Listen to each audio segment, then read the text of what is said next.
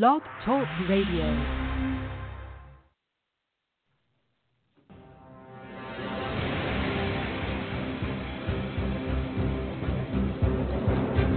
Ladies and gentlemen of America, you've tuned in to AJC Radio. Tonight we discuss really the conversation that's sweeping the nation. Gun control as continued violence and lives continue to be lost in this nation with mass shootings, school shootings. Something needs to take place. We kick off right now. Take a listen. Breaking news. You might say heartbreaking news. A heartbreaking day in Florida, and sadly an all too familiar one. 17 people are now confirmed dead. We know at least 3 people still in critical condition after police say that a shooter, believed to be just 19 years old, opened fire at his former high school. Over and over again this year, we have seen, heard, and reported on sad and harrowing scenes like this one. How many depends on how you define a school shooting. This is the 4th shooting at a middle or high school just this year, in 2018. You see chaos, terrified students, their hands on their heads, running to safety, frightened parents rushing to the school, waiting for word on their children. Are they dead or alive? And watching, as you see here, heavily armed SWAT teams, armored vehicles surrounding Marjory Stoneman Douglas High School in Parkland, Florida. According to students, it was about 2:30 in the afternoon, just 10 minutes before the end of the school day, when the fire alarm went off. And that, they say, is when the gunman began shooting. I heard screaming. I heard about 5, 6 gunshots. We thought they were firecrackers because it sounded like them. We weren't sure what was used. And we heard the police yelling. We heard banging on the doors. It's insane. It's unnecessary. There's no words to describe how I feel right now. Like I was shaking. I was panicking. It was just all out panic about the school. Panic. The school was quickly put on lockdown. This picture from a student huddled on the floor after hearing shot after shot. Police say the shots fired from both inside and outside the school. The victims, both students and adults.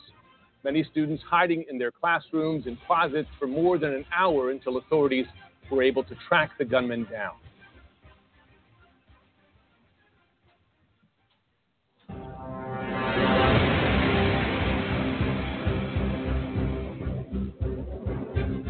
Well, there you have it, folks. A problem in this nation as GOP leaders, some of them, refuse to take action in spite of the continued taking of lives and the availability, if you will, of guns on our streets in America.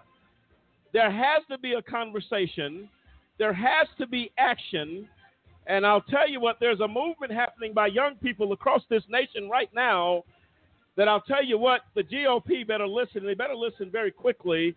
This is not politics. This is not Republican or Democrat.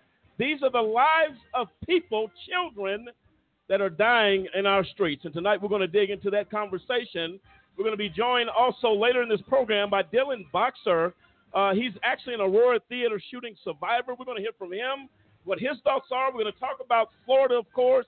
And also take a look back at the trend in this nation of countless lives that have been taken really senselessly because our legislators refuse to do anything about it. And we're going to dig into all of that tonight. My name is Lamont Banks. I'm here with Lisa Stewart, Cliff Stewart, Dennis Merritt, and William Williams and the AJC radio team coming to you tonight as we begin to really have a conversation and a discussion regarding this troubling situation, William. And I'll tell you, when you have Sandy Hook out there, we're talking about innocent kids as young as 6 years old, killed by someone who has simply had access to weapons on the streets in this country. If we are not moved by the children, at minimum, there's a problem in this nation. Yes, I mean, the thing is, loss of life, and when you're talking about a young child that hasn't even started living, at the hands of, someone that shouldn't even have a gun, we really need to start having some serious talks and serious discussions about who can possess a firearm and then what are the rules and regulations around that. It's sad, and we've seen it time and time again. We've seen it from Columbine to recently in Parkland, Florida. and we're seeing it, almost it seems it's too often. It's too often. So we have to have some conversations, the real hard conversations, and we must be willing to see that the safety of our children is the most important thing, and that's what we need to deal with. So until we are able to have those kind of discussions and be willing to be flexible and be willing to understand that the loss of life is just too much and it's happening too frequent, it's sad. It's sad. Yeah, we're going to deal with those issues tonight. We salute the children, the students out of Florida in that recent shooting, Dennis. They have come full force and really with support from a lot of people. And we're talking about over a million people movement that are crying out. Well, I tell you what, the GOP can sit up and do what they're doing and play politics with this. But I tell you what, there's a midterm election happening in a very short period of time in this country. And one of the students stood up, and, man, that crowd was massive. And he said, if you don't hear us now, you will hear us at the polls. And that's not only midterm. We're talking 2020. I'll tell you what, they haven't, and they're still talking craziness in regards to the Second Amendment. And no one is addressing the issue. No one has ever said take guns from our citizens. They have a right to carry them. They have a right to defend themselves. Let me be clear. We have no problem with that here at AJC Radio. You have a right to bear arms and to protect you and your family. But we're not talking about that. We're talking about people getting access to military-type weapons, which you don't need an assault rifle or whatever. What is it the AR-15? Yes. I don't need that for protection. And they're talking about, and Dennis, maybe you can help us on that. Some of the weapons that are out there are just right along the lines of military combat. Exactly. I mean, the AR itself. I mean, a lady made a comment. I mean, if you need a AR-15, to shoot an animal, you got some problems. Because I mean, mostly, you got your, just your regular rifles, your 22s and whatever. One shot, one kill. But when you got to, clean a clear magazine to take down a deer, you're hurting. You're absolutely right. And I think that's what keeps being politicized, that, well, we don't have our citizens deserve to carry their guns. Where are they at during the conversation? Where are they? Because I guarantee you, if one of the senators or congresspeople on Capitol Hill who stand against gun control reform, if it's one of their kids that get attacked, if it's their school that gets attacked, all of a sudden we have to act now. That should be the attitude right now. Because at the end of the day, it could be your son or your daughter. It could be. And I agree. And what's sad, when you look at Sandy Hook, the beautiful, I call them babies because they didn't even get a chance at life.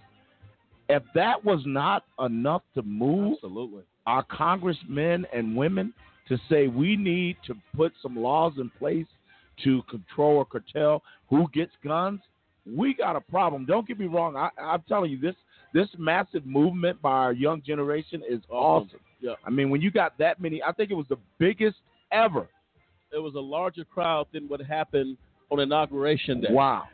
Huge. So this is serious business. It is. It's very serious. You know what I mean? It's very serious. And stay tuned as we get into this conversation tonight, folks. We're going to dig into this. We're looking very forward also to having a conversation with our guest tonight. We're going to have also Mike Shedlock. He'll also be giving his insight into what is going on in this nation when it talks about gun control and all of those things that need to happen. So, folks, definitely stay tuned. Feel free to dial into the show tonight at 646-200-0628, 646-200-0628. Returning tonight as well, what you didn't know about the IRP-5, what's going on with our guys as we continue to seek for justice. And I'll tell you what, the IRP-5 have stood true to their convictions, to their belief, and Just Cause is on the move in fighting for justice to bring these men home. Make no mistake about it, we'll be discussing, updating our listeners tonight of how we proceed forward as we fight. And again, every show is dedicated to our guys the IRP5. We'll learn more about them later in this program, and we're looking very, very much forward to that. Some current news right now. Grandmother of an unarmed black man killed by Sacramento police called Monday for changes in the way police could let me reread this. They were killed by Sacramento police. This young man was killed, and it says Monday for changes. They're asking for changes in the way police confront suspects, such as sending in a police dog, using a taser, or aiming for an arm or leg when shots are fired. Sakita Thompson said in an emotional news conference that police didn't need to shoot at 22-year-old Stephen Clark 20 times, killing him in her darkened backyard on March 18th. My understanding is that Mr. Clark was reaching, he had a cell phone. I cannot in any way come to any rationale of 20 shots fired on a suspect with not one bullet going towards a cop. I'm just trying to figure out, what are they training? What type of training is well, I can't say all police, but what are they training? I mean, when I was in the military, I mean, we were taught to maim or wound if we had to. And our situation would be greater than that on the street. I mean, you're talking true enemy. You know they're the enemy. But when automatically you got to shoot 20 times, I mean, come on, that's overkill. It's ridiculous. They're going to say they didn't have to kill him like that. They didn't have to shoot him that many times, the grandmother says. She said through sobs, recounting the night of his slaying, she believes Clark was in the backyard trying to get into the house he shared with his grandparents and other family members when he was shot. He is the latest prominent face of young black men killed by police nationwide, said the family's renowned civil rights attorney Benjamin Crump. He called it an execution of a man who chose nonviolence and was found with only a cell phone and not the handgun police thought he was aiming in their direction. Are you out of your mind? Where are your flashlights? That's what I'm trying to understand here. It's out of control. My understanding of, and I learned this from our colleague, how big, I mean, those are some big flashlights. Couldn't they have raised the flashlights up to see exactly what he had? Well, they did. Well, even before the flashlight, they claimed it was a darkened backyard. Well, they claimed the helicopter was the one that spotted him and told him where they were. So there was a spotlight on him. You got a spotlight.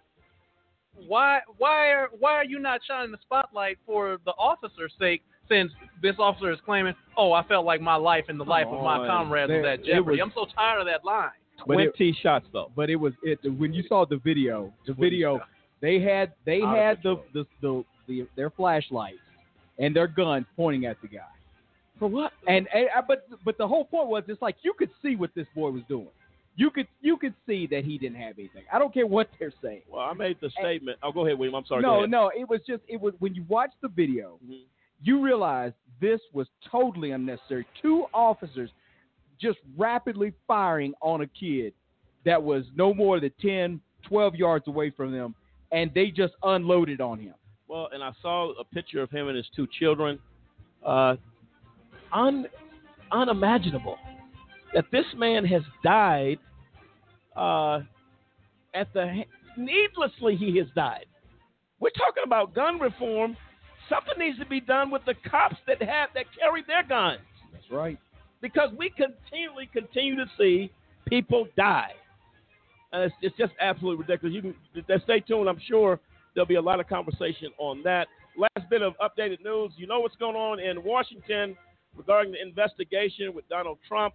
And not only the Mueller investigation, the alleged marital affair with Stormy Daniels. This is unbelievable. I got to say this. Now, the president denies he ever had any relationship. Can someone explain to me, out of the blue, your attorney just goes and drops a check for $130,000? If we believe the president for what he says, why is your attorney cutting a check for $130,000 to keep Miss Daniels quiet?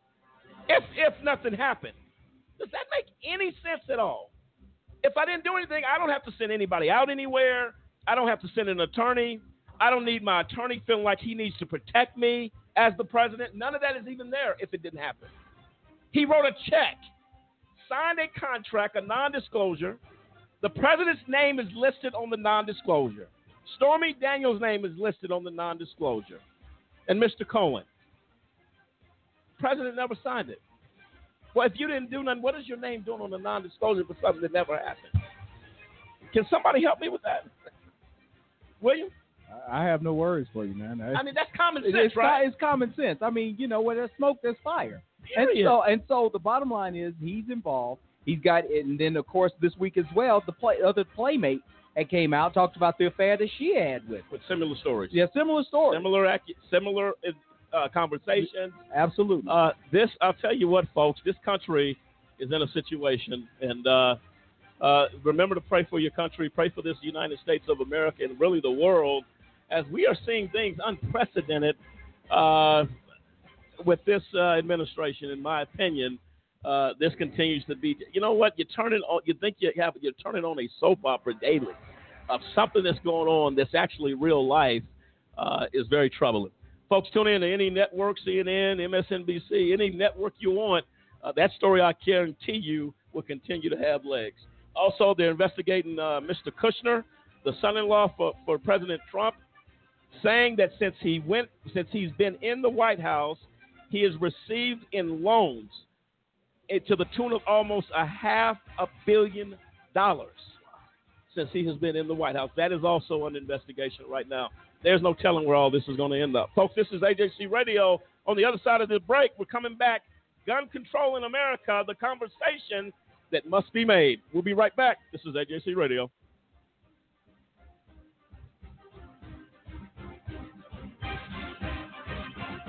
For a kid whose mom or dad is in prison, life is tough. Now add a wrongful conviction to that. Life just got a little bit tougher. Trying to explain to friends why mom or dad is not at the school play or at the ball game is something that no kid should ever be faced with. Especially if mom or dad is innocent. Ladies and gentlemen, get involved today to stop the epidemic of wrongful convictions. By remembering a Just Cause with a monthly, annual, or one-time donation, you can help in the fight against wrongful convictions. Call a Just Cause today. 1-855-529-4252. We seek justice for the children as they go to bed at night and mom's not there. Dad's not in the other room to make them feel safe. Not because dad or mom did anything wrong, because justice could not be found. Join us for the children, for they truly are our future.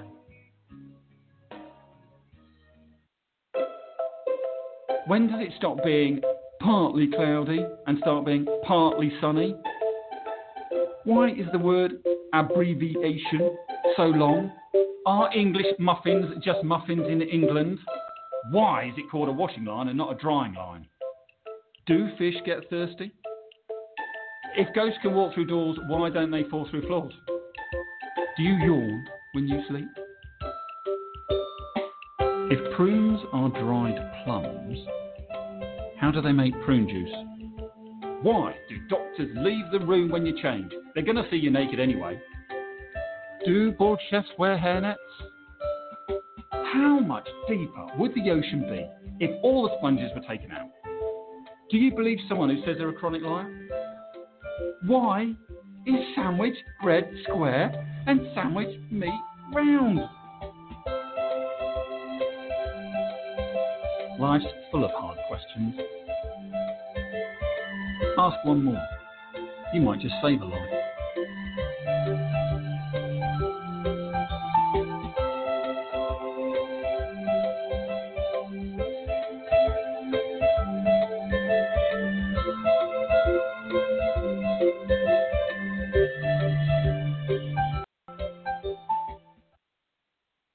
A BART police officer who shot and killed a man. When I first saw the Oscar Grant footage, like a lot of people here in Oakland, I was outraged. soon as I heard about it and I went online and I seen what had happened, tears came down my eyes. It was something that was very alarming as a police officer and as a citizen of Oakland. It was like such a blatant murder. You have a city in trauma. Anyone that's seen that and looks at it is in trauma. My hope is that people will express their concern with police brutality, but they will do so in constructive ways that don't include violence. We cannot perpetrate this cycle of harm and violence in this community. Because we do have to live here and they terrorize the city and it's only going to make it worse for us. They killed our young black men. You can protest, you can try to make a change, but there is a positive way you can do it. And make sure we let the police know and that we're aware that stuff ain't right out here. We're trying to fix it. In a way that is about using your voice for justice. And making Oakland a safer place for everyone to live and get along as one. Violence is not just. Violence is not justice. Violence is not justice. Violence is not justice. Over 1 million people are sitting in the prisons of America for nonviolent offenses. That's why I'm asking you to join the American Civil Liberties Union and help us in the fight to end mass incarceration. We spend over $80 billion a year incarcerating people. Alternatives to prison, like community service, drug treatment, and rehabilitation, costs less and can turn lives around. It's time for fair justice. It's time for smart justice. And we need your help.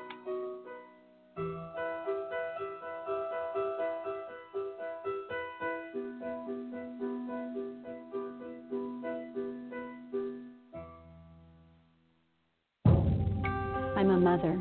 I'm a father. I'm a sister. A registered nurse. I serve my country in the United States military. I'm your neighbor. I sit next to you at church. And my child was arrested, held in custody, questioned without my knowledge, exposed to violence, witnessed to rape, placed in solitary confinement, unable to call or see me, shackled to a wall, beaten, sentenced as an adult at age 17, sentenced as an adult at age 16, sentenced as an adult at age 15. We felt lost, isolated, ostracized, misjudged, terrified. And in the absence of all hope, my child took his own life. And then I found the Alliance for Youth Justice. They gave me the support and resources to get through one of the most difficult times in my life. Now I know I'm not alone. And neither are you. Now we have a voice. Now we have power. In numbers. In numbers. In numbers, we can make a difference. There are approximately 2 million children in the juvenile and criminal justice system in this country. These are the faces of those families. If you are the family member of a child who has been in the justice system, or if you are someone who supports this movement and is ready to make a difference, visit the Campaign for Youth Justice at www.campaignforyouthjustice.org.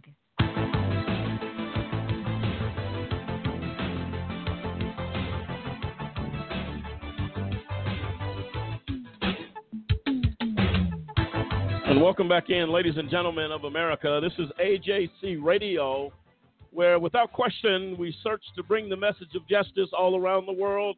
And tonight we deal with a topic that is troubling, that needs to be addressed. And we're talking about the mass shootings that seem to be on an all-time high, if you will, and a trend. And what are we doing about it is the conversation that's happening across this nation, where teenagers all over the United States have begun to put on protests.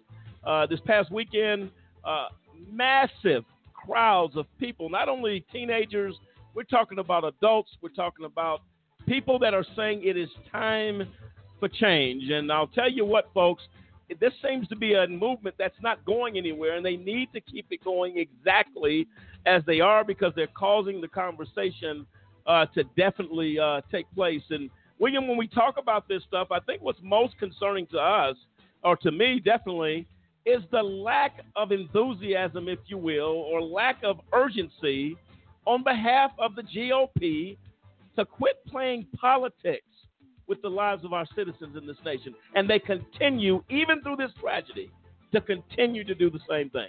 Well, you know, that's one of the biggest tragedies, that people take the opportunity through this hard time, through a tragedy, to, for some kind of political gain. And everyone knows who the NRA is. It's one of the largest organizations here in our country, and they have a lot of influence. And the thing about it is, these people need to understand, we're not questioning the right to bear arms at all, or to have a firearm. What everybody, the common sense man and woman, are asking is, how can we make it safer for our children? How can we prevent those that have some kind of psychological disorder from purchasing a firearm? Well, these are people that don't need it. Well, it's not only them, William. Those that are psychologically messed up. Yeah. People who premeditate a plan and a scheme to kill people. They're not that crazy. If they can organize a killing and plan it, you got the weapons. You're building. You're making plans of when this is going to happen. You have the state of mind to walk out of killing people and walk into McDonald's and have something to eat. Something is wrong, definitely. But these are acts, many of them are acts of premeditation. And to your point about the mentally challenged that have access, President Obama put measures in place to make it even more difficult for that to happen. But I'm going to show you. I'm going to just play a clip for you right now to listen exactly what happened with that effort by President Obama. Let's hear the clip.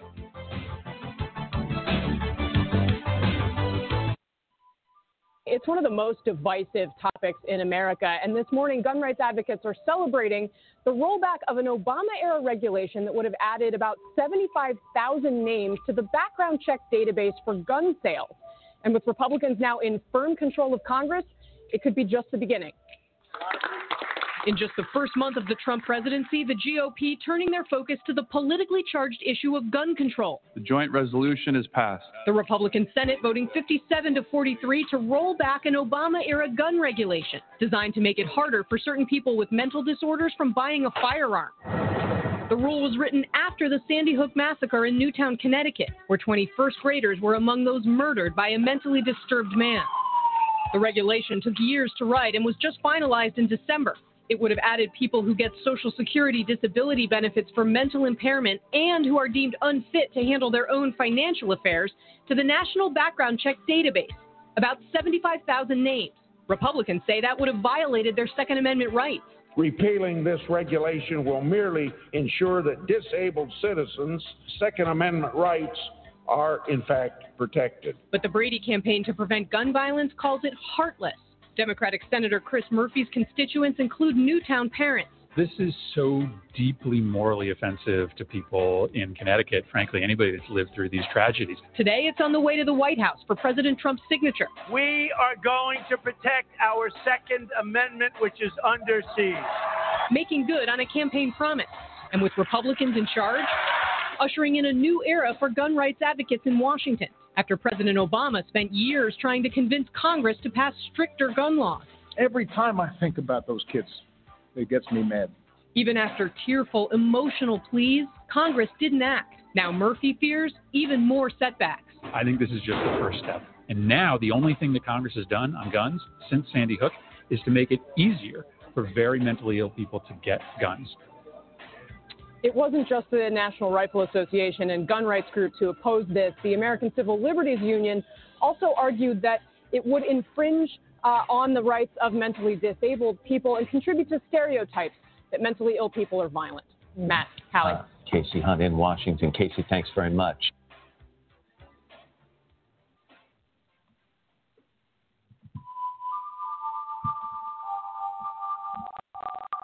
Well, there you have it. It's the most ridiculous response by members of Congress.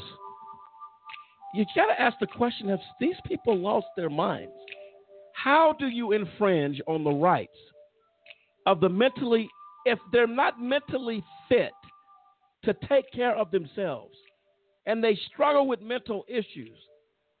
Why would you undo a plan? Not only are you protecting citizens, you protect the mentally disabled from harming themselves. That's true. How do you do that. And that was a slap in the parents of the Sandy Hook fiasco. I mean, you just told them that, hey, so what? We had someone deranged kill your kids. So what? We're not going to change the law because if we do, it's going to violate our Second Amendment rights. That is sickening. But it has nothing to do with that. Nothing. And here's the thing.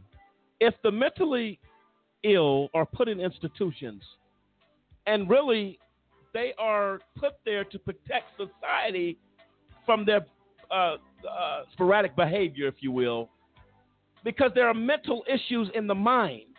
It's not stereotyping or singling them out.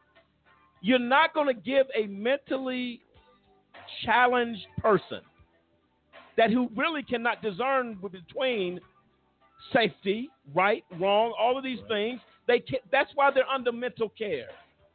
So how do you take that and politicize it and say we would be taking away their Second Amendment rights?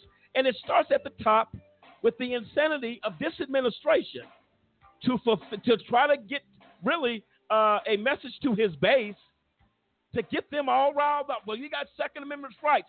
Go to the parents' homes, Mr. Trump, and talk to the parents whose kids were taken in Sandy Hook and give them an explanation of why you did what you did and signed on a law. And I say that to the members of Congress, the GOP, take a trip to those homes. Go to the graveyards. Go to the cemeteries and make your voice heard because it doesn't hold water. Well, the thing is, go look at the parents who lost these teenagers, who hadn't even started living, and go explain to them why they did a rollback on this. And that's the thing that is so horrific. When you look at the Florida shooting, okay, this kid was, I believe he was 19 years of age, and they were questioning the fact that said, well, how was he able to purchase a assault rifle? Well, the age of purchasing a rifle is 18 as compared to the age of purchasing a pistol, which is 21. Okay, so now this kid actually now has an assault rifle. Mm-hmm.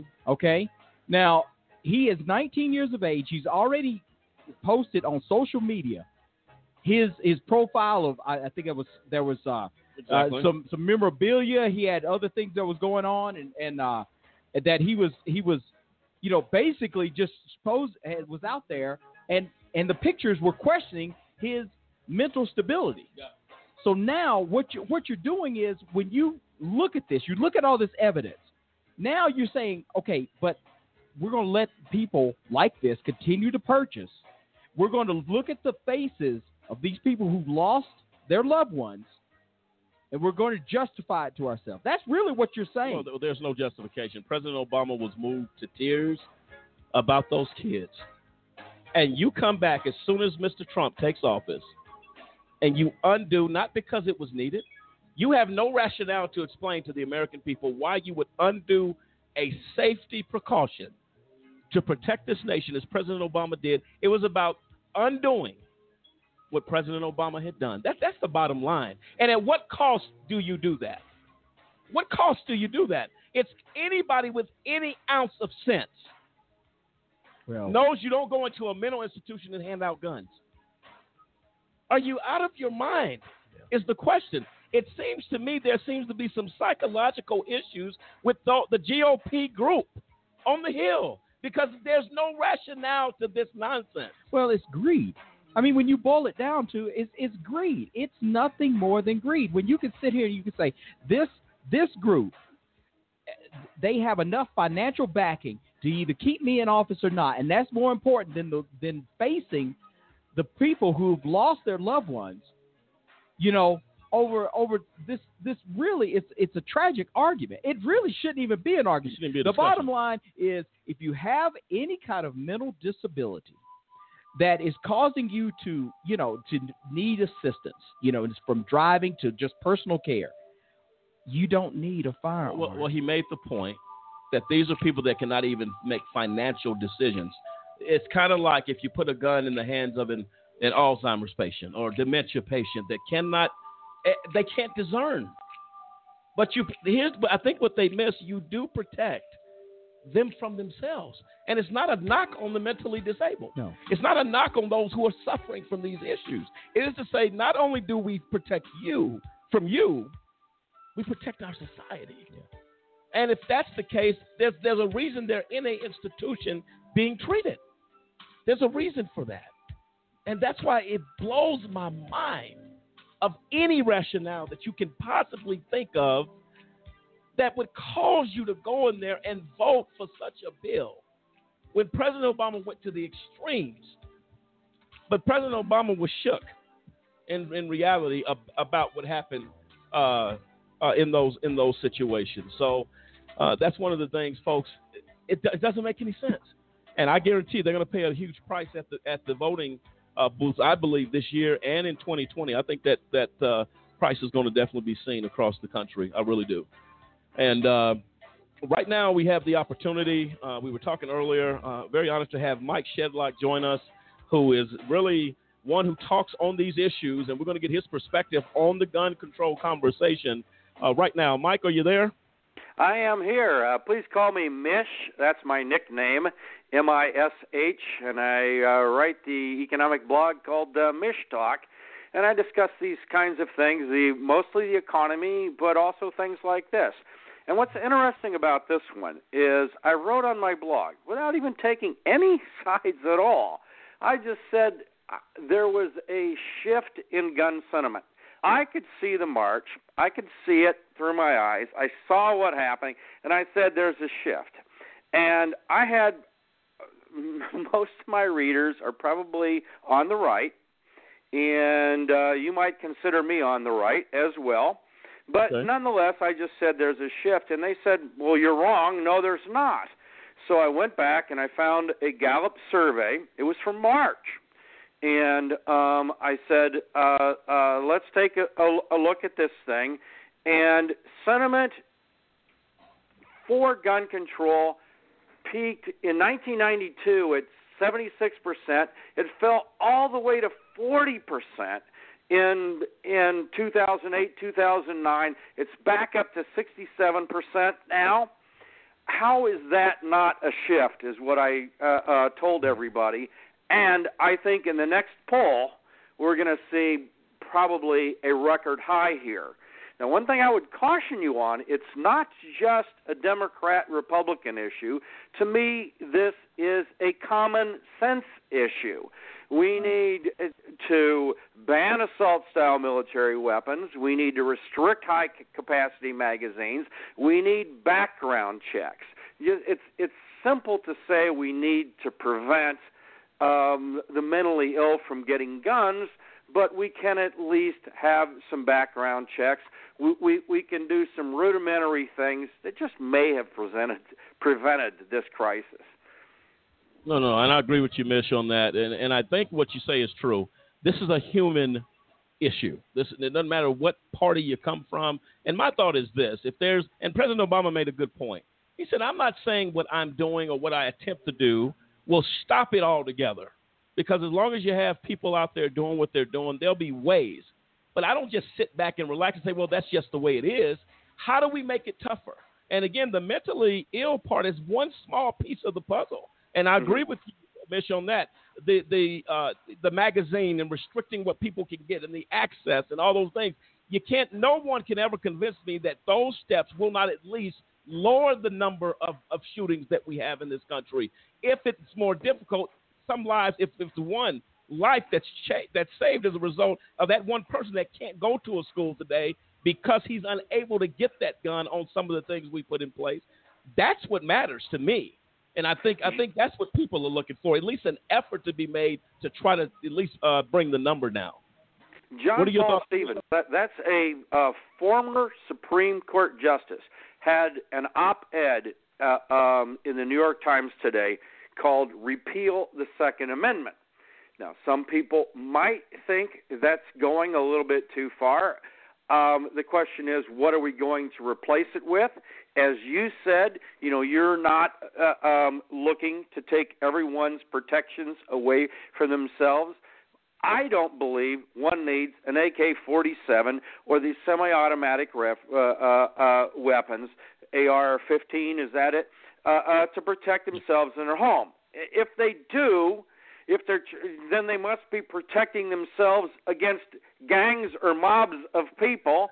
And then how many other people are living in that area. Imagine one of these weapons in school, where someone's firing back at someone with an AK-47, with one themselves. How much ricocheting of bullets might, kill people, rather than just saying, you know what, maybe we don't need AK-47. No, I agree with that. That's a good point. And you know what? And maybe that's what the justice is talking about, to take a look at what is necessary. And like you said, if I'm not in the military and haven't been trained in military warfare, what am I doing with military weapons in my house? Exactly right. And I had in my blog post on this, talking about the shift in sentiment, there was I've got a picture of someone called the West Side Fireman. I don't know his real name. He says he carried an M4 in Afghanistan for almost a year. Quote, if you feel you need this weapon or another weapon of war like it to protect your home, you need to reevaluate the way you're living your life and make fewer enemies. These weapons have no place in civilian hands. This was from someone on # Vets for Gun Reform. So this is a veteran saying the same things that we are. No, absolutely right. And see, I think what is so troubling to me, Mish, is the fact you made the point clear. It's common sense. I don't need those weapons. Now, I can still have a gun, and I have the right to bear arms, but I don't have the right to bear a weapon I'm not even trained to operate. Yeah, where does it stop? And training is a huge issue here. Now, think about driver's license. Anyone, depending on the state, 16 or 18 or years or older, can go out and get a driver's license. But they have to be trained to operate the thing. With guns, anyone can go out and buy an AK-47. They don't have to be trained to operate the thing. Is there something wrong with this picture? Absolutely. Yeah, there's a disconnect. Absolutely. And you know what? If people would stop the politicizing and just sit back for a moment and use some common sense, nobody would be crying about their Second Amendment rights being taken, because guess what? That has nothing to do with this discussion. We're talking about saving the lives of our citizens, of our children, and of our adults, and the teachers that died as a result of this man just woke up, and there were warning signs with this man that there were issues there. Yeah, that aggravates me more than anything. Where were the administrators? Where people knew this guy had these weapons, and we did nothing about it. It is so sad from every aspect. We even had the police that didn't go into the building on time. I just see every conceivable failure in this case. And that is what's got people riled. That's what has these kids riled. I don't think it's going to stop here. I actually salute and congratulate these kids. It reminds me of back, I got my degree. I graduated from the University of Illinois in 1976.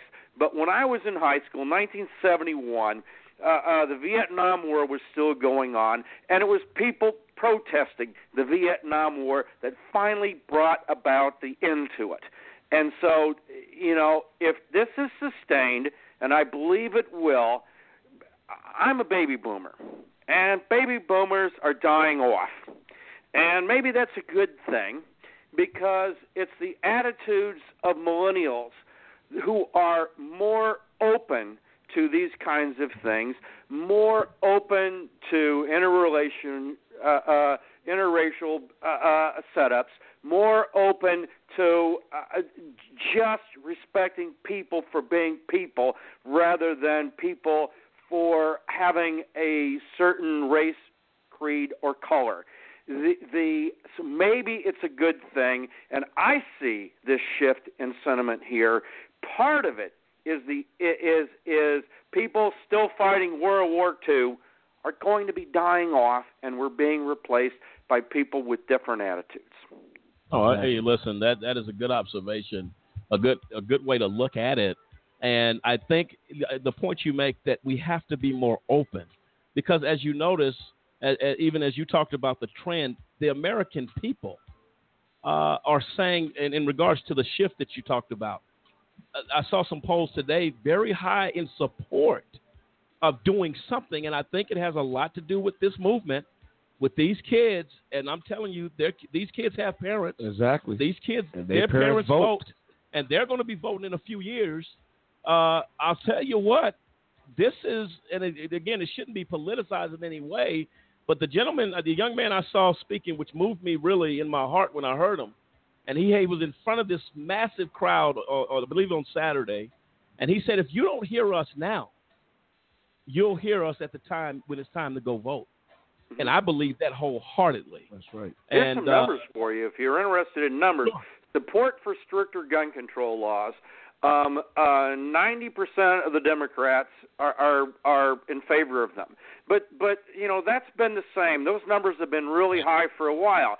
Independents are up from 51% to 65%, and Republicans 33% up to 41%.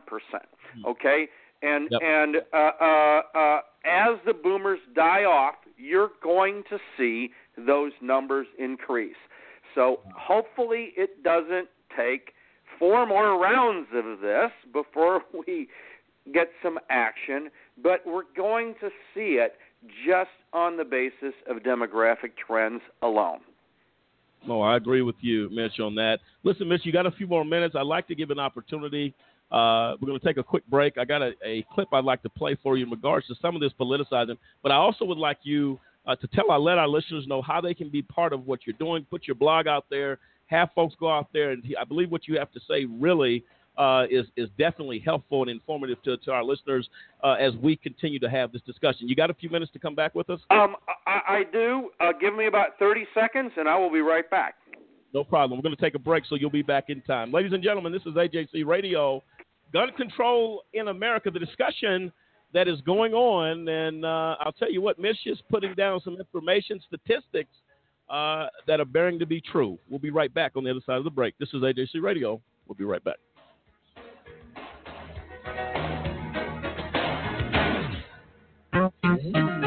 Do you have a big brother?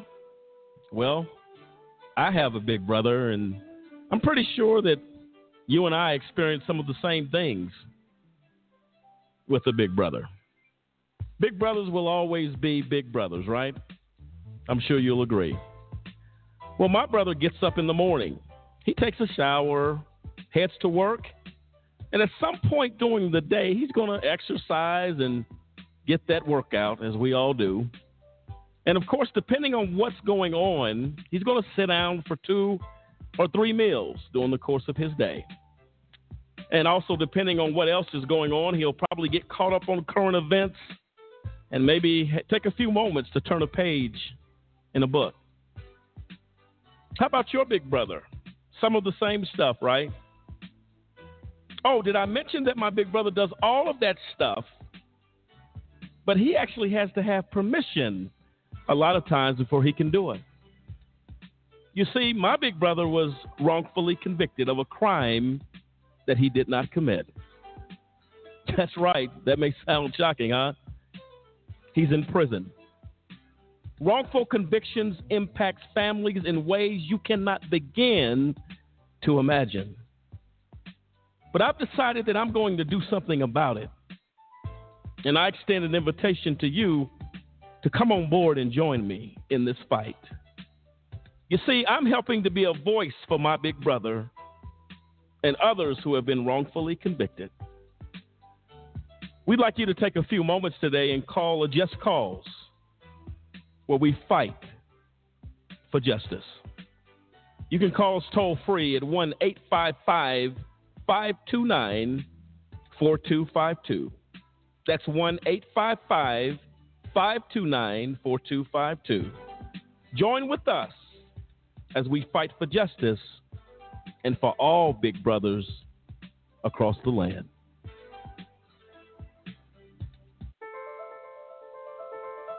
There's a lot of mud when it rains here, and it makes it really hard to find food. There are car bombs every day. My mom worries about me when I go out. Every time I hear the alarm bell go off in school, I think it's an air raid. Sometimes I have nightmares about it. A lot of houses in our neighborhood have been destroyed. I like to close my ears and sing songs whenever the bombs come close. My dad says we have to leave, which makes me scared. I'm worried our new neighbors won't like us. What if they don't understand our religion? Because we don't speak the language, it might be hard for me to make friends. But I know it's all going to be okay. It's all going to be worth it. I just want my family to be safe. But these are not my words. These are not my words. These are not my words.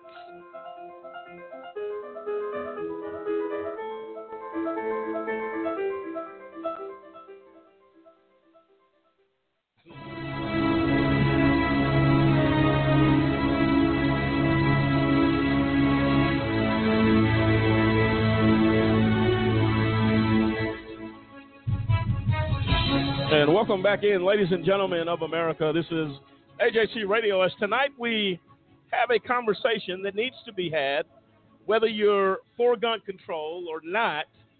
The conversation has to happen. We're open to discussion. Feel free to dial into the show tonight, 646-200-0628. That's 646-200-0628. And Cliff, we have someone ready. Yes, we have Pianki is on the line, wants to make a comment about what is going on in conversation tonight. Pianki, you are live. Yes, I just want to make a comment on the topic. Mm-hmm. Now, I'm against restricting people who legally able to authorize to have weapons and any unnecessary gun laws. Mm-hmm. And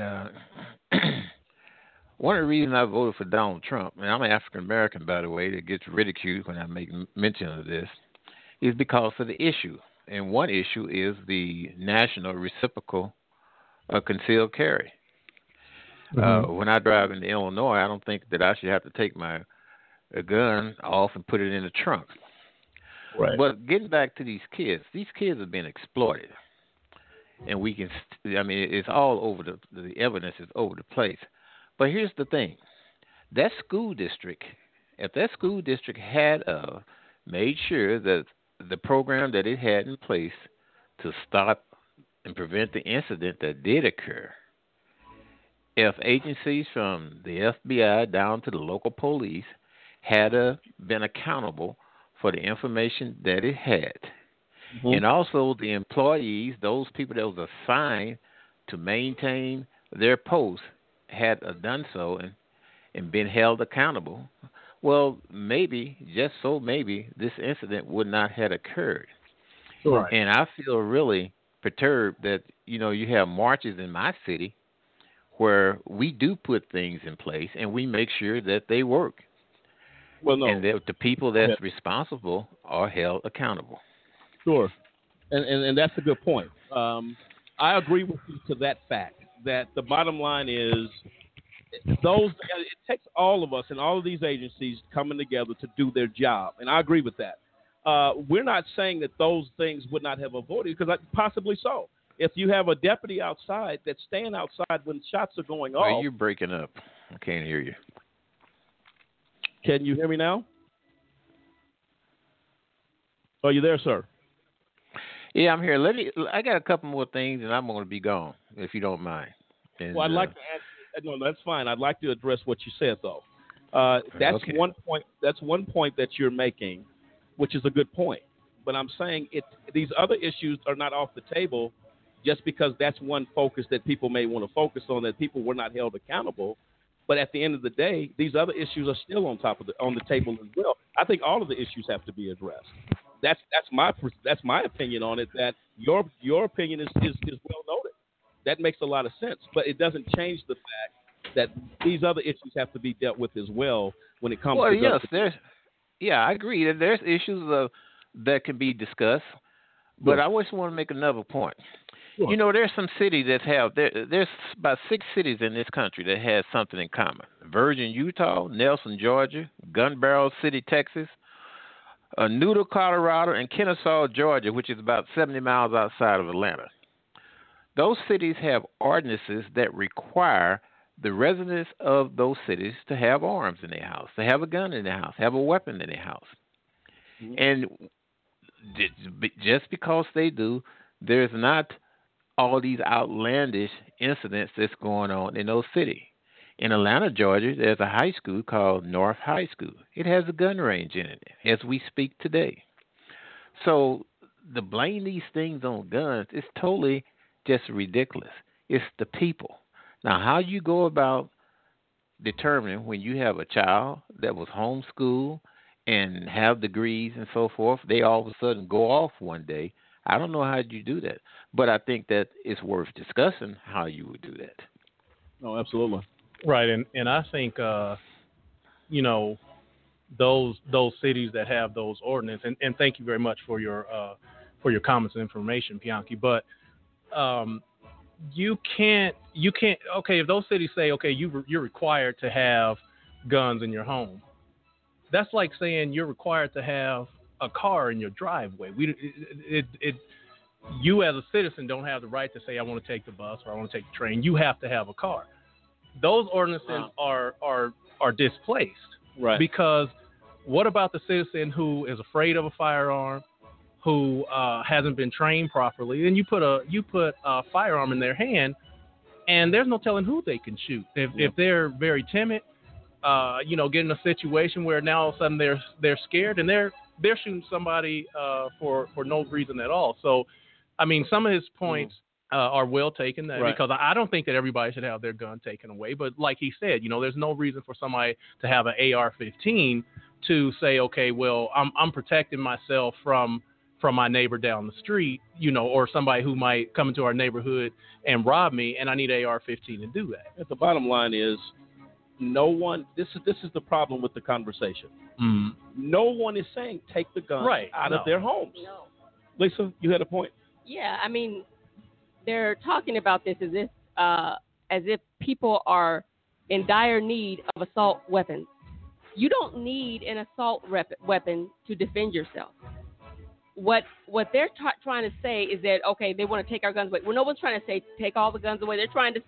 What we're trying to say is that people don't need to have access to these military-grade weapons that they're doing crazy things with. And the caller was also saying that they need to fix the problems as far as making sure the wrong people don't have guns. That's all well and good, but it's not being done. So if it's not being done, what other steps are we going to take? Are we going to say, well, until they do that, we'll just keep letting people get killed? No, there are other steps that can be taken as well. So why not take whatever steps you can to prevent this kind of crap from happening in the future? No, absolutely. Mike, I'm sure you've heard what's been going on here, the statements. What are your thoughts on the caller's point? Actually, he brings up some things, but I would also like to ask, now, I don't know those cities, but how small are they? Right. How tiny are they?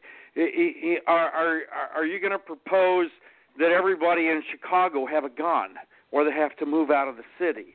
So right. I don't believe that it should be legal to force someone to have a gun to live in a city.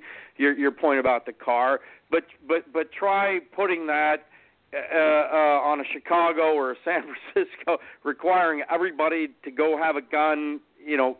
Seems actually more than a little bit silly. As for his argument, and I said the same thing too. Based on the information that I believe they could have prevented this. But it didn't necessarily have to be the same thing. Let's assume that there's a school guard there. Let's assume that there's X-rays for metals so the kid couldn't get in there. He still could have gone out and understood that school gets out at 3:30 or whenever it gets, and when everyone comes out the doors, start shooting. So to say that we necessarily could have prevented this with better security inside the school is wrong, and the shooting in Las Vegas actually proves what I just said. The guy positioned himself up in a room in a hotel and fired down on a crowd. So he's wrong on that issue. No, I agree with that. And again, folks, this conversation is open on that. We're going to get into that discussion as well. Cliff? Yeah, we have a caller Alex, who's with New American Magazine, have a comment about the discussion. Go ahead, Alex, you're live. Hey, gentlemen. Appreciate you having me on. And I'd like to say that I think all these proposals for gun control are incredibly misguided. We do not need more gun control. First of all, it's unconstitutional. Second of all, it's stupid. And I say that for a number of reasons. First of all, widespread gun ownership is correlated with less crime, not more. When you look at the countries that have disarmed their law-abiding populations, crime and murder and gun crime has absolutely exploded. Venezuela, I think, offers the best test case. In 2012, they disarmed all the law-abiding citizens with help from the United Nations. Right away, you saw an explosion of murder to the point where Venezuela is now the murder capital of the world. And add to that the fact that now the government is free to oppress and abuse and destroy the people of Venezuela without any resistance. Government is infinitely more dangerous to your life and to your liberty than a shooter, a killer, a criminal. Government, just in the last 100 years, slaughtered hundreds of millions of people. And in almost every case, they disarmed the population first. Hitler did it. Mao did it. Lenin did it. Pol Pot did it. Castro did it. In every case, they take the guns, then they slaughter the public. We must resist this gun control agenda. Venezuela is a pathetic case. It really is. You know, the people revolting against Maduro because they're dying of starvation because of what socialist policies have done to them. If you want to talk about citizens that don't have guns and have low crime, why don't you mention Japan? Why don't you mention the UK? I have why some great examples Germany? Let's talk about some examples, because I've grown up in a lot of different countries. I spent 7 years in Mexico, also one of the murder capitals of the world. Civilian gun ownership, totally banned. And this is just across the other side of the border from us. You are 10 times more likely to be murdered in Mexico than you are in the United States. And let's keep talking about other countries. Switzerland, where I spent 4 years, every man, when they turn 18, he gets an automatic machine gun, something that an American cannot even buy without special permits. Every man, when they turn 18, unless they have a religious or other objection, is delivered a machine gun by the government. If they keep it in their closet, they're given ammunition, and they're told, you learn how to use this thing, because if our country is ever invaded, you need to meet us here, and we're going to fight back. That's why Hitler didn't invade. That's why the Japanese didn't invade the United States. Let me ask you a question. Now, you're making here's what is so, to me, off topic. We're talking about nobody ever said to go into the United States and go to people's homes, citizens' homes, and take their guns. Nobody's saying ban all guns. But he's saying give them all a machine gun. He's saying give them all a machine gun. I didn't say that. I would not mind. I think the Constitution is exactly right in the Second Amendment, where it says that a militia is a well-armed and a well-regulated militia is necessary to the security of a free state. I absolutely agree with that, and I think every man and woman who wants to carry arms and bear arms in defense of themselves, their families, their liberties, their states, and their nation should be encouraged to do so. Second of all, nobody's arguing. I mean, several of the people on this call have said that we don't need so-called assault weapons, and we should clarify what we mean here. AR-15s are semi-automatic rifles. They are not military-grade weapons. And even if they were, AR-15 is assault rifle. Hold on. The bottom line is, this is the thing. What you're saying is talking about gun control. What we're talking about is not banning weapons. We're not talking about that. We're talking about the simple fact that there are some people that do not need to possess firearms. Now, what you're saying about AR-15, okay, now, AR-15 is a semi-automatic assault weapon. The fully automatic version, the M4, is used by the military. Now, all that being said, everything you said about Switzerland, all that other stuff, that's all well and good. What we're talking about is now, instead of preventative maintenance, which means, all after the fact, if this guy is in the place here, then this kid couldn't do this shooting. What we're talking about is preventing this kind of person from having the weapon. Now, let me make a couple of points, if I could. Okay. Go ahead. All right. Go ahead. All right, I have two key points I want to make here. I agree we need measures to prevent these types of shootings. I think the most sensible thing to do is look at the data. 98% of these mass shootings in the United States have happened in gun-free zones.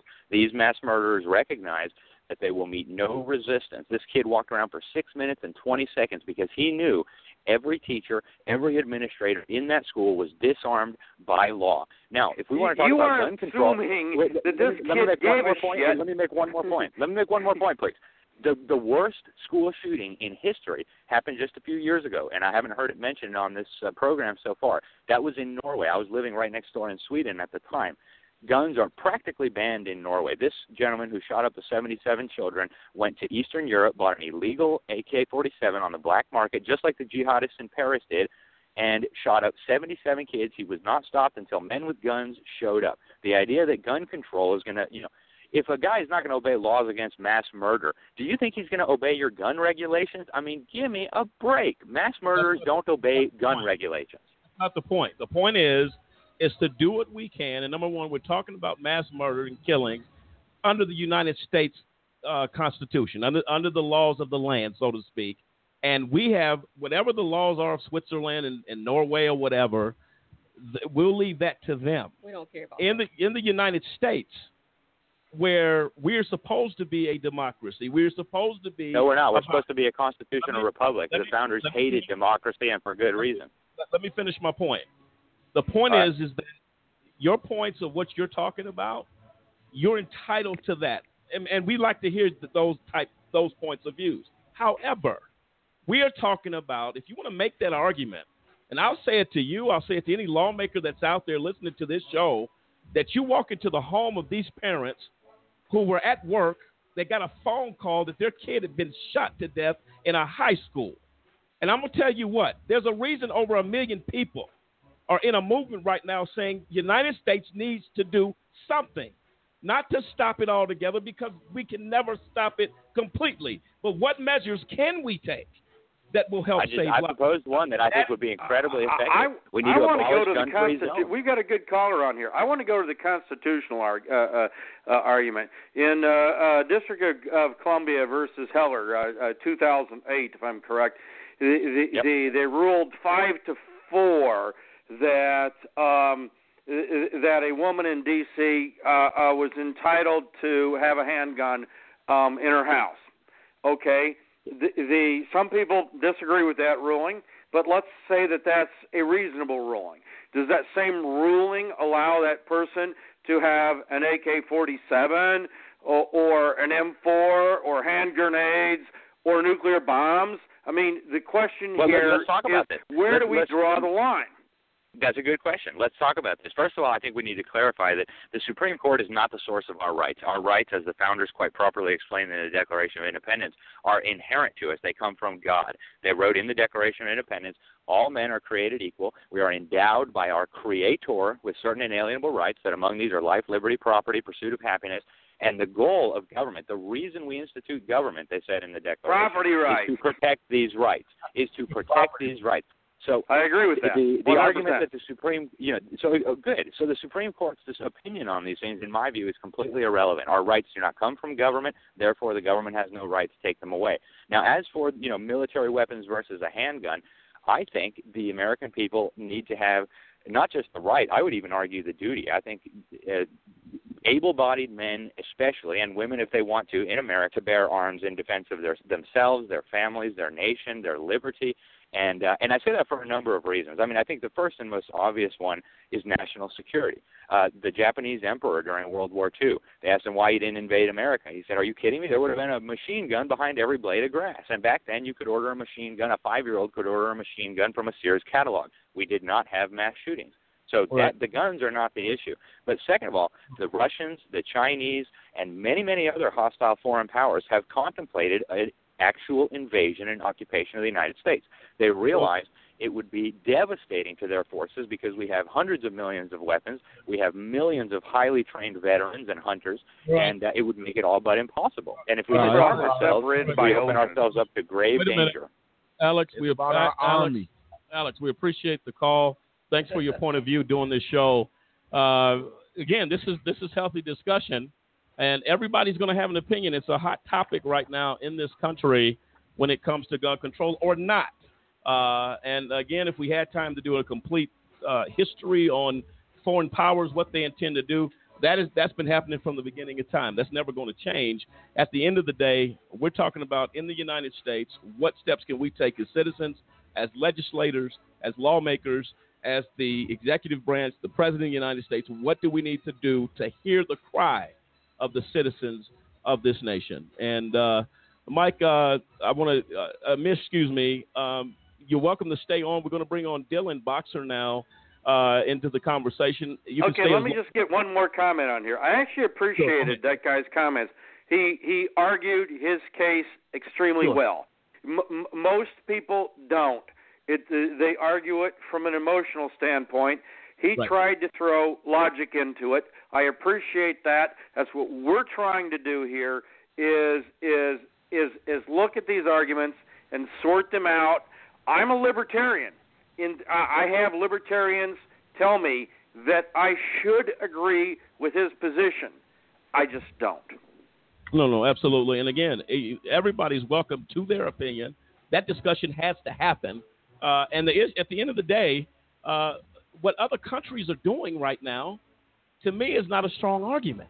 Because other countries have their own dictatorship or whatever's going on. Well, that was my point. Venezuela is a hopeless example here because people are starving to death because of what this dictator has done. So, yes, absolutely. Murders are up.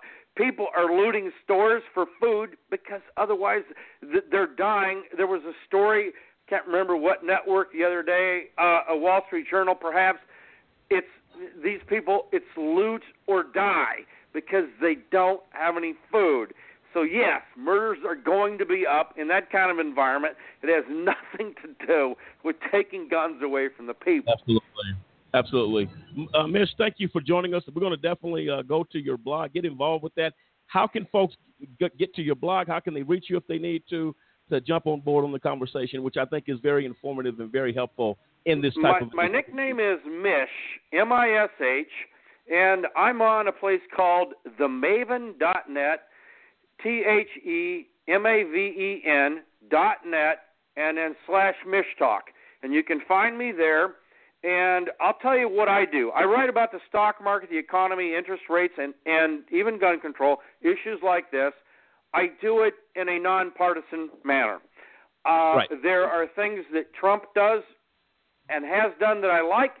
There are things that he has done, mainly trade policy, that I cannot stand. There are things that Obama has done right, and I'll mention one of them here right now. I think talking with Iran was a good thing. I think suspending and threatening Iran is a bad thing. So I look at policies, and that's how I tell people to look at these. Too often, people tune in to Fox Radio because, no matter what it is, no matter what Trump does, they're going to like it. Someone can tune in to CNN or the DNR or someone else, and no matter what happens, they're going to support the Democratic view. I look at policies. So if you're interested in a discussion about policy, about economics, I'm a big free market fan, so I would probably disagree with you on minimum wage laws, but that is the point of view that I take, and it's themaven.net /MishTalk, and please join me. We definitely will, Mish. Thank you so much for your perspective. I think it's been helpful tonight to our listeners. We appreciate the conversation. We'll definitely be in touch with you offline. We appreciate you. Thanks very much. Appreciate it. Thank you. Good conversation, folks. Feel free to dial in 646-200-0628. This discussion continues now. Right now, we bring on Dylan Boxer, and hopefully I'm pronouncing that correct. Mr. Boxer, you there? Yes. Are you there? Yes. Hi. Thank you so much for having me. How you doing? Is it Dylan? Is that correct? It is Dylan, yes. Okay. Dylan, and hope with permission, I'll call you Dylan if that's okay. Oh, yeah, that's fine. I go by that all the time. Okay, Dylan, tell us a little bit. I'm going to just let you introduce yourself to our listeners and tell them why this is an important topic to you as we discuss this issue, and I'll give you the floor. Yeah, geez, thank you so much. No, this is a very personal topic to me. I am a survivor of the Aurora Theater shooting, and people have been calling me a victim, and I actually choose not to be called that. I'm a survivor, it's just a very emotional thing to talk about, being directly affected by violence such as this. And it happened in 2012. I was 21 at the time. I'm 26 now, and the past little while I've been traveling, and I've been talking about just mostly the story of how I survived. I'm a religious man, so I give my thanks to God, and just kind of finding hope and recovering after all of this. Because in reality, we can't change the things that happened to us in our past, but we can choose to learn and grow from them and make a difference and use that energy to kind of advocate for change, whether it's a mindset or a government policy. Sure. Well, Dylan, tell us a little bit, if it's not too emotional for you. We'll be respectful of what you've been through. That horrific night, of course, swept a nation, took a nation by surprise. Tell us a little bit about what happened or what you observed, or what was your mindset as these things began to unfold right in front of you? Yeah, absolutely. Well, I'll start from the beginning. For those of the people that don't know, it was the Dark Knight Rises premiere, and it was a midnight premiere. There were 3 showings, and I attended the one at 12:15 that was in Theater 9, and I went with a friend. And the night really started out like any other night. You got to the theater, and the crowd is just excited, and the energy is electric. For anyone who's ever been to a midnight premiere, they're a lot of fun. You get there, there's lots of people, and you're already friends with the people sitting next to you because you're all there for like the same reason. You all have the same basic interests. And we were just, partying it up, hanging out. Eventually the movie started, and I think it was about 18 minutes into the feature, I see this man coming in from the emergency exit, and he kicks open the door, and he's completely decked out in what looks like SWAT gear. Now, I figured he was just someone dressing up. Fans of the series usually dress up when they go to these things. And he makes his way into the center aisle, and he deploys 2 cans of gas, just throws them into the audience. And I saw this happening, and I thought to myself, oh, maybe he's playing a prank. I had some jerk friends in high school who used to set off smoke bombs and stink gas in public places just to watch people's reactions. But this wasn't like that. As the canister flew over my head and the gas fell, I noticed that the gas started to burn really, really badly. It was tear gas. Flushes all the fluids out of your pretty much every facial orifice and blinds you, suffocates you. And as this took hold, I realized this isn't a prank. This is an attack. We might be under siege. Just then he pulled out a semi-automatic weapon and he started firing into the crowd. Now I immediately got down. Some people stood up out of fright and they were shot. Some people were startled and just in a panic tried to make a break for the exits, and they were also shot. With me, I don't know where the instinct came from to get down. I just did. I don't have any kind of combat training. I've never been in a situation like this, and I just got down. My friend who I was with also got down with me, and I started piecing this whole thing together. I'm an overthinker just naturally, and I was thinking, I'm like, okay, this isn't a prank. This is happening. Why is this happening? What are we like? It was very frazzling, but at the same time, I had a sense of clarity. I don't know where it came from, divine providence maybe, and I thought to myself, okay, he deployed tear gas. If he wanted to just start shooting people, he would just do that. Why the gas? And then I thought about how you catch mice, and I think, okay, you smoke them out. You smoke them out, get them, you catch them, you kill them at the exits when they leave their hole. So I realized what he was trying to do. He was trying to corral us towards one area, I guess, to make his job easier. So I'm down on the floor. I'm pressed as hard as I could to the floor as I'm curled up in a ball. I'm trying to make myself as small of a target as possible. And I told my friend who I was with, who was in the aisle seat, and granted, we were 4th from the bottom row. I mean, we had a front row seat. I told her, I said, you have a clear line of sight for the shooter. You need to keep an eye on him, because when he makes that turn towards the exits, we're going to make a break for the emergency door up at the very top of these stairs, which was quite a ways considering you had a madman shooting at you. So she had to be the eyes, my friend. I couldn't see. I was blinded by the gas. I could hear perfectly fine, and she kept an eye on him. To this day, I mean, I don't ask her what she saw. It would be horrific, but she did. She kept an eye on him, and like I had predicted, he made that turn, and he started pursuing the people who were trying to flee. We had a clear line from our seats up the stairs and out the door. So that's exactly what we did. She had her purse with her, we grabbed her stuff, and we started making a break towards the exit.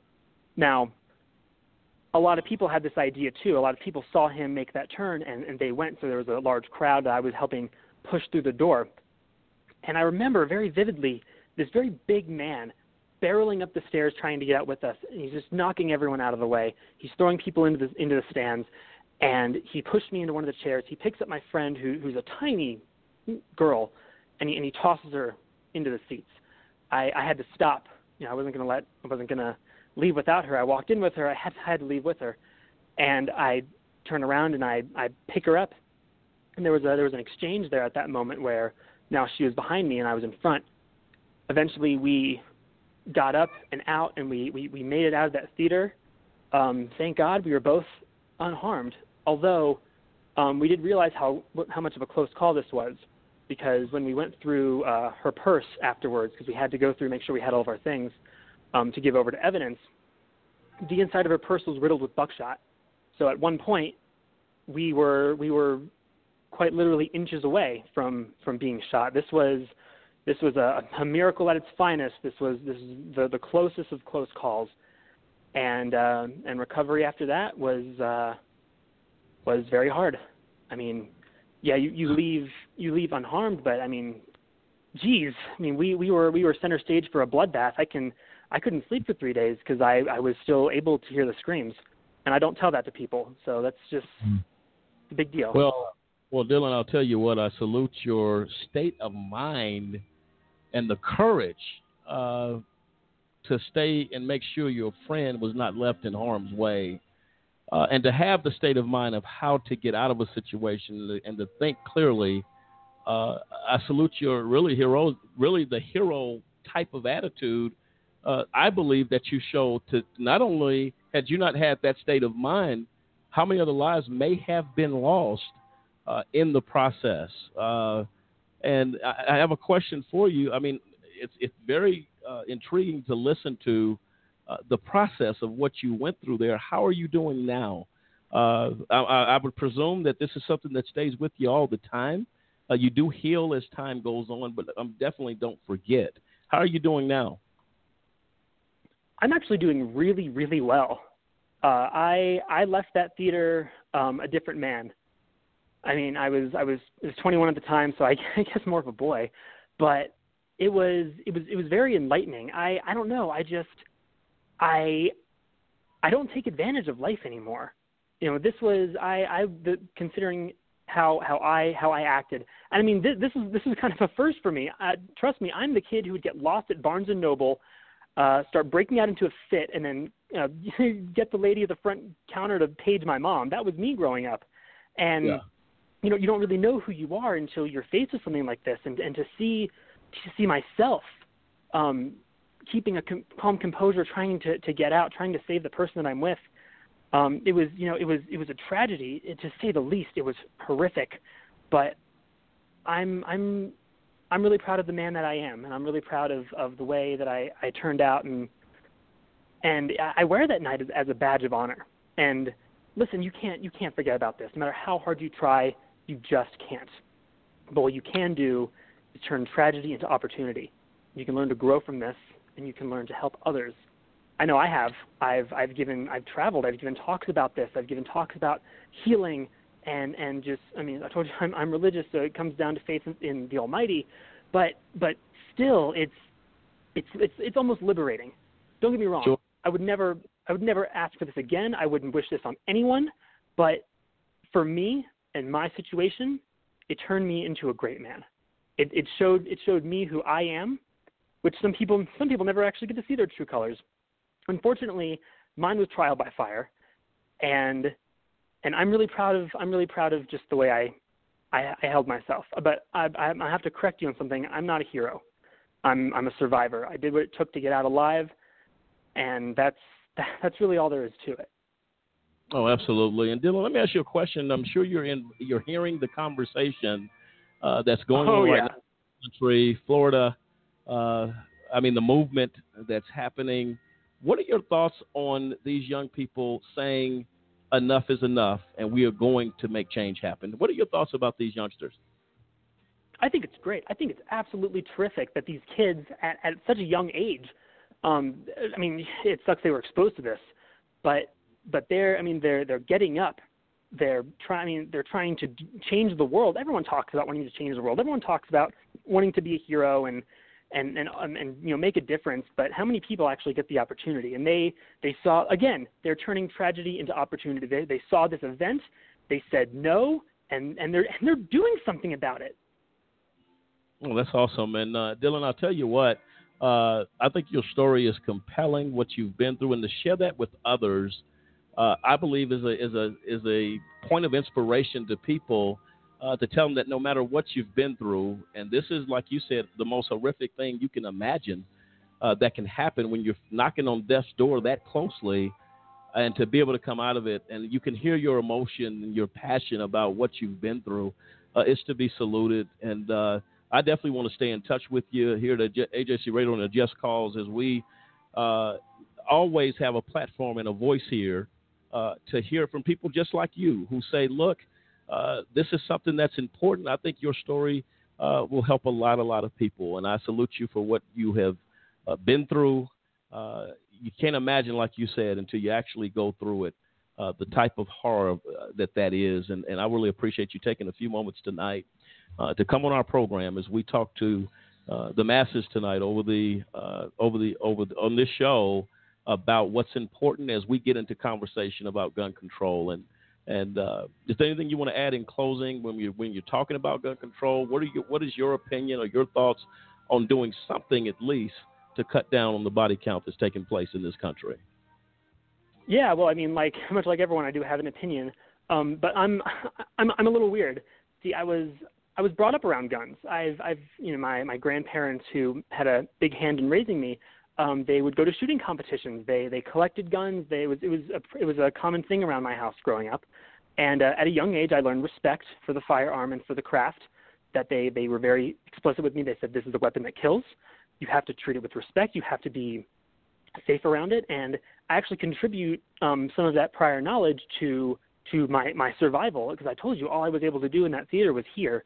And just hearing the sound of the gunshots, how sporadic they were, I was able to deduce that he wasn't actually aiming for anyone, and that this was, in fact, a random mass shooting. That being said, and I am an advocate of the Second Amendment, I do believe there needs to be more control about who gets them. I was listening to the whole program up until this point, and I believe you're absolutely right. Listen, we're not trying to get rid of the guns. I don't want to get rid of the guns. In fact, I mean, if someone breaks into your house and you are unarmed, you are going to call the cops because they have weapons. And if you, as an upright citizen who has earned the right to carry a gun, needs to protect your family, then I believe that's what the amendment is for, amongst other things. But sure. I think you're absolutely right. We do need to make sure that there are more restrictions. Maybe flag someone who has a history of mental illness.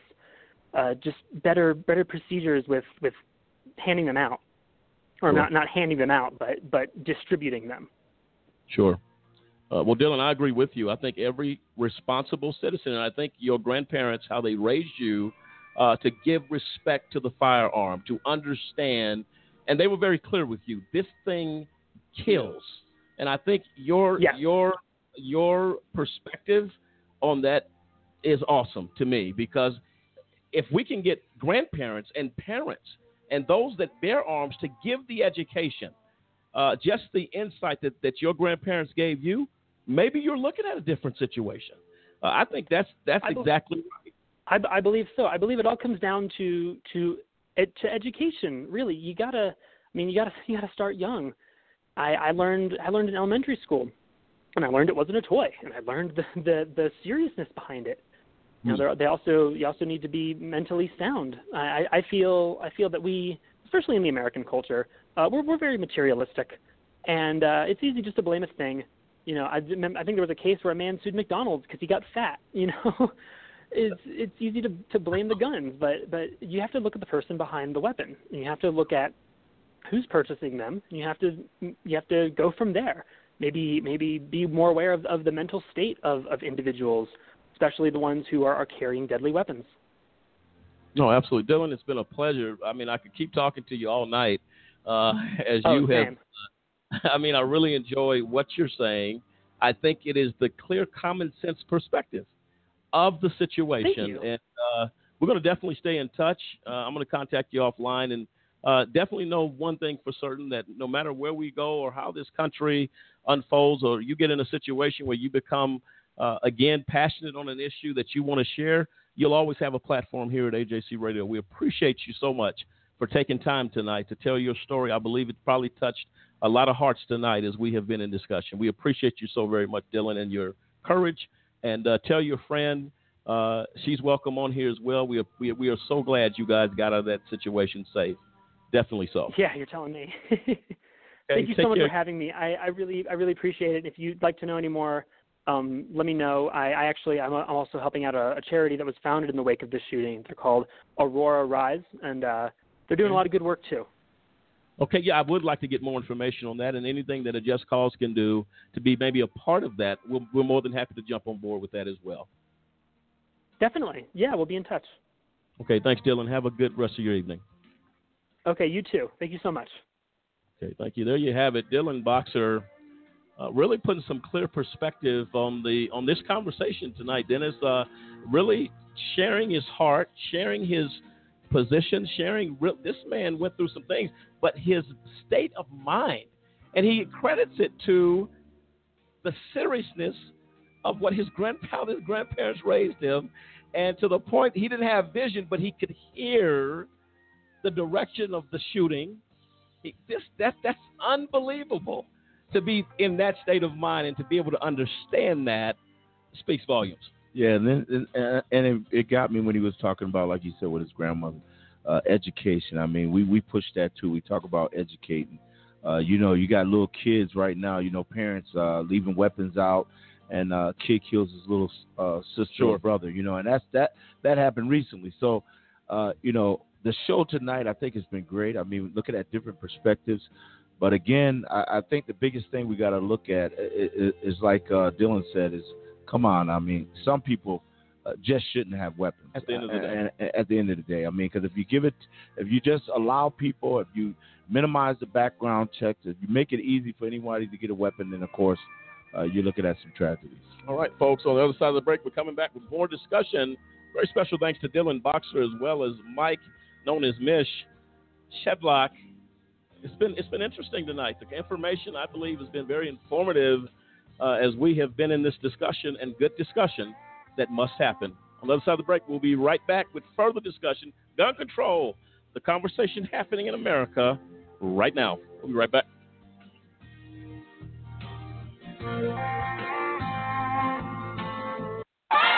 We know you care. Now it's time. Time to change the face of justice. Did you know that minority and youth participation in juries is extremely low to non-existent?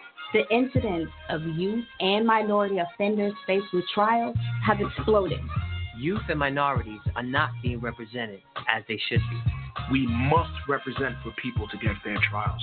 If you acquire a state ID or driver's license, it allows you to register to vote, and it allows you to become eligible for jury service.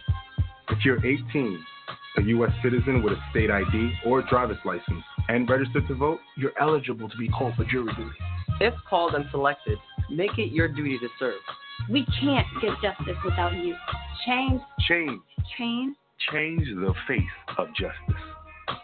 Check your local county or state jury service website for further details.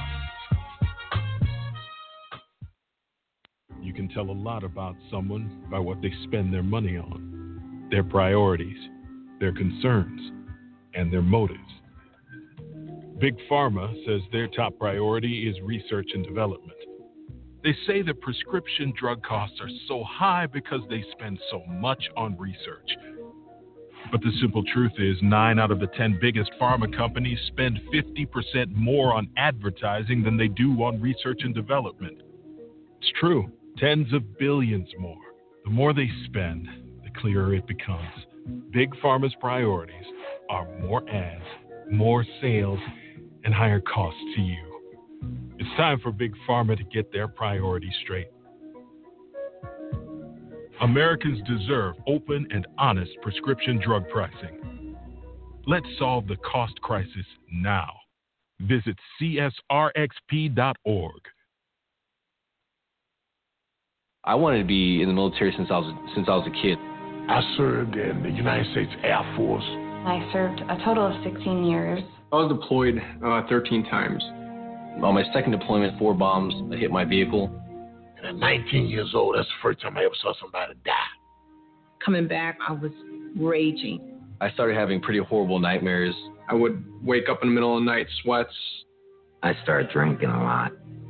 I felt worthless. I guess I never recognized it in myself. Eventually, one day, I just walked into the VA hospital and said I'd like to see somebody. Don't suffer alone. You got to find that link with somebody that'll make you let it go.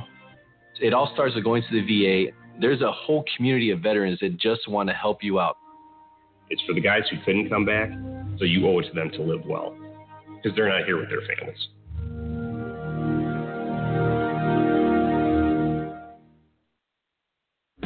Odds of becoming an astronaut, 1 in 13,200,000. Odds of being struck by lightning, 1 in 576,000. Odds of dating a supermodel, 1 in 88,000. Odds of bowling a perfect game, 1 in 11,500. Odds of being trapped in an elevator, 1 in 24,528. Odds of catching a ball at a major league game, 1 in 563. Odds of an injury from shaving, 1 in 6,585. Odds of tripping while texting, 1 in 10. Odds of getting cancer in your lifetime, 1 in 2 men, 1 in 3 women. It's up to us. To change the odds for our generation. For the ones we love. For our future. If you don't like the odds, stand up. Stand up to cancer.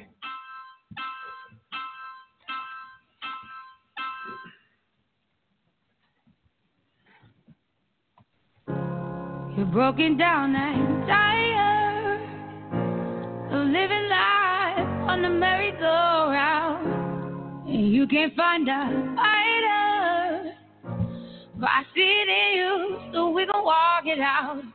Move mountains, we gon' walk it out and move mountains.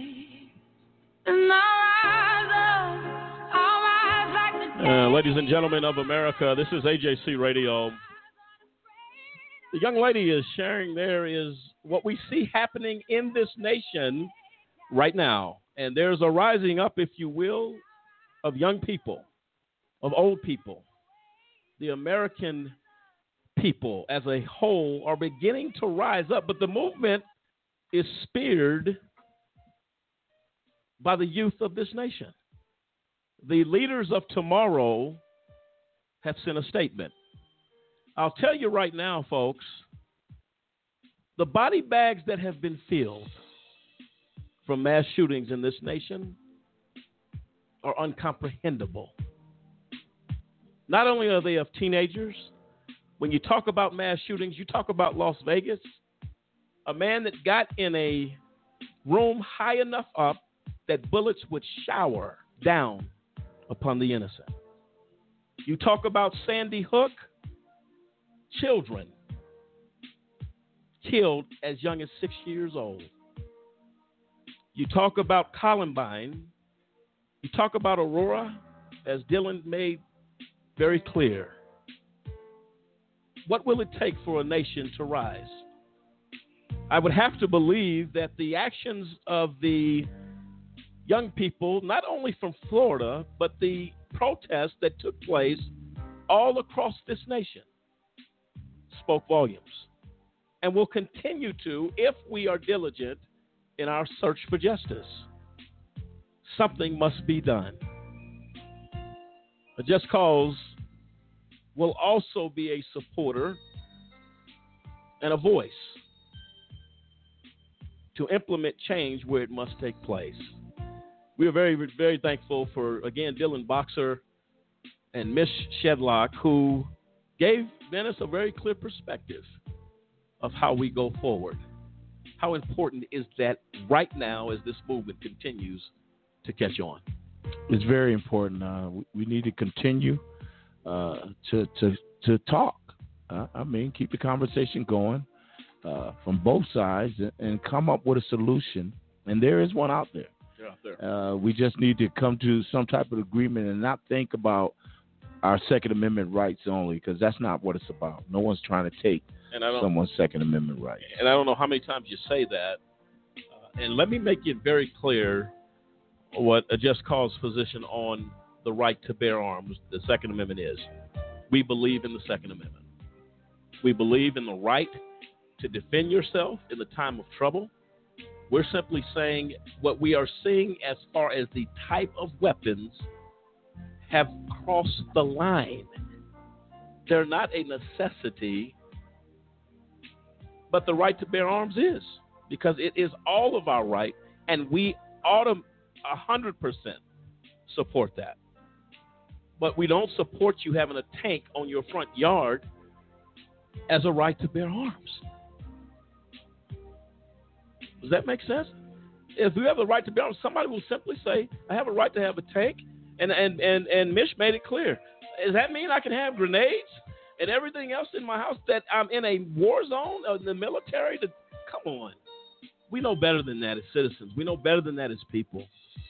And it's time the conversation changed. And as all this has happened, the GOP, some of them, and I'm not saying all of them, are still politicizing things even after this shooting. Let's hear the clip of what's going on with that.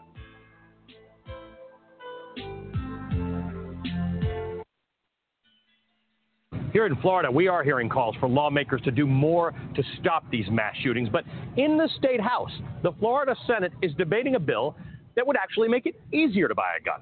The Florida State Senate Appropriations Committee is planning on hearing legislation that will allow people to get guns without completing a background check at all. That is something that the majority of Americans believe we should make harder. The background check process should be more rigorous. We should note, by the way, Florida already has relatively lax gun laws, or as the NRA would put it, very good gun laws. You don't need a permit to purchase guns in Florida. You don't need to register your firearms. There's no licensing of gun owners. And from the State House to Capitol Hill, it's not clear if this call to action is being received.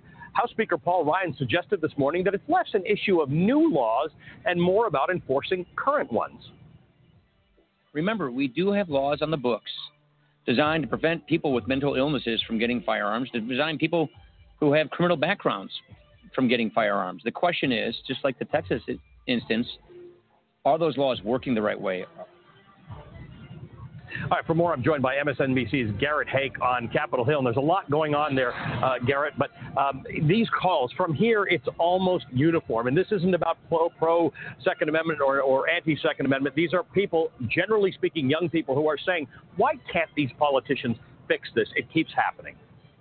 Yeah, that's a fair question, Allie. The problem has been twofold here. First, deciding what problems to fix, and the second, remaining focused enough to actually fix them. Remember, after each of these major shootings we've seen over the last couple of years, we've seen Congress start to act on things like banning bump stocks or improving the background check system, seeing if they can do more to get the military to communicate with the FBI when they're doing background checks. All of these efforts run out of gas as attention is turned elsewhere, and Congress has thus far done nothing. Now, I've been talking to lawmakers all day today who agree that perhaps it is time to do something, although it's not entirely clear what. I asked Chuck Grassley, the chairman of the Senate Judiciary Committee, about this today. He's the guy who would see essentially any of this legislation come across his desk. Here's what he told me would be a priority. It seems to be common for a lot of these shootings, in fact, almost all the shootings, and that is the mental state of the people that are doing it. And we have not done a very good job of making sure that people that have mental reasons for not being able to handle a gun, getting their name into the FBI files, and we need to concentrate on that. Allie, what the irony of that is one of the few things that the Trump administration has done about guns during their tenure is to undo some Obama-era regulations that did exactly that. So for folks looking to Congress to act on this, we're probably going to have to wait a little bit longer.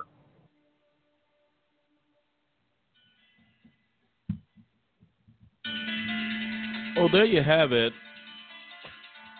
You have Senator Grassley making a point, and he owns up to it, that there's just not been enough done. And he's bringing the issue of we haven't done enough to make sure the mentally ill do not get guns. But yet, after a month of the election, after a month of Trump being in office, the Republican-controlled Senate, the Republican-controlled House, voted to undo those measures. Cliff, when you hear that, now that just makes no sense.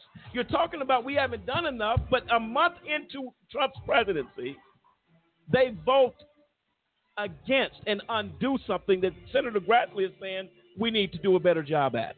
Well, it just speaks to the whole politics of the issue. I mean, it sometimes is absolutely disgusting listening to politicians because you say, okay, well, how is it that 10 months ago you voted that day? And now you're saying that's what needs to be put in place. So it begs answers for several questions. Did you read what you voted for back in February, March of last year?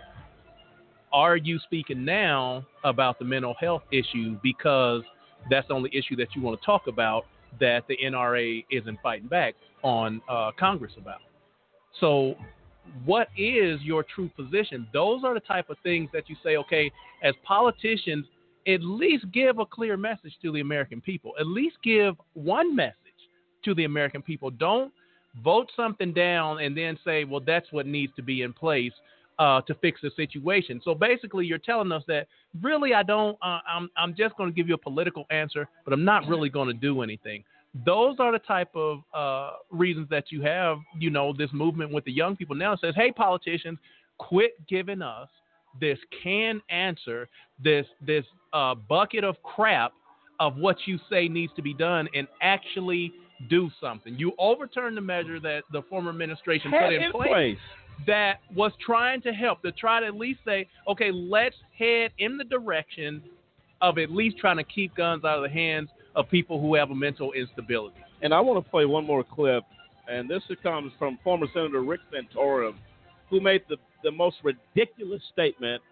I'd be surprised if CNN kept him on after this statement and insensitivity that he did, that he basically put out to these protesters who believe in something and buried their classmates. Let me let you hear what Rick Santorum had to say about these young people.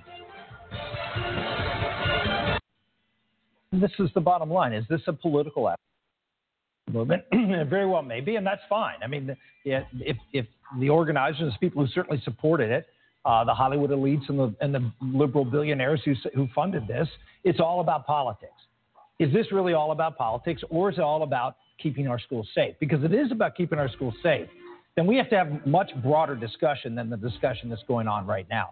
How about kids, instead of looking to someone else to solve their problem, do something about maybe taking CPR classes or trying to deal with situations where there is a violent shooter. How are they looking at other people? I would ask you, they took action. Yeah, they took action to ask someone to pass a law.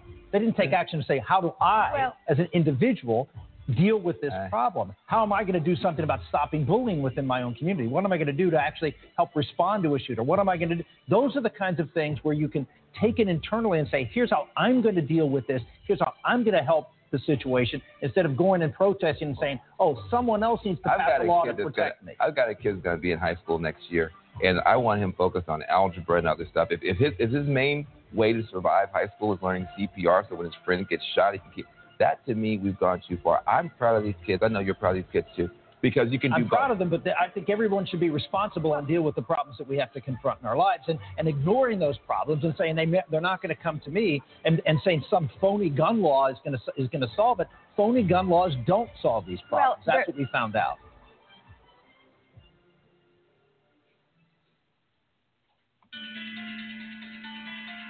Unbelievable. How he is employed still is a mystery to me, and why he's no longer a senator. That piece is obvious. You have got. Are you kidding me? How do you tell the children of America? You say, hey kids, those of you getting shot, you're high schoolers, junior hires, elementary classmates. Quit complaining. Quit looking to adults to make decisions for you. Figure out something yourself. This is basically what Rick Santorum is saying. Children of America and the grown-ups to make the decisions. Stop asking members of Congress to pass legislation to make your life better. It's not going to make your life better. You figure out what to do. CPR, are you kidding me? Well, that explains why he's probably not in office. Definitely. This is as offensive as it gets. And it was a firestorm all over social media to ask Rick Santorum one question. What are you talking about in the midst of tragedy here? You have got to be completely kidding me. Well, take CPR classes, not stop the shooter, but when you get shot, when you get shot, you can CPR and back. CPR. So when you get shot, learn CPR and take home ec to learn how to use Saran wrap as a gurney. This is Rick Santorum. Take a bow, man. Wherever you're at, you went viral for something absolutely ridiculous.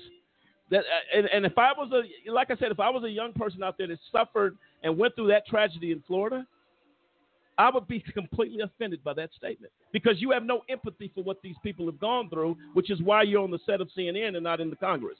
I would presume that would be the case. It leaves you baffled, and are you not thinking before you open your mouth to what these kids are feeling when you do that? Again, a very special thanks to Dylan Boxer, Mike known as Miss Shedlock, for your perspective. To all the callers that called in to be a part of this show, we appreciate it. And all of our listeners that just sat back and listened to the information, we appreciate all of you as well. Right now, we turn the page to what you didn't know about the IRP-5. It starts right now.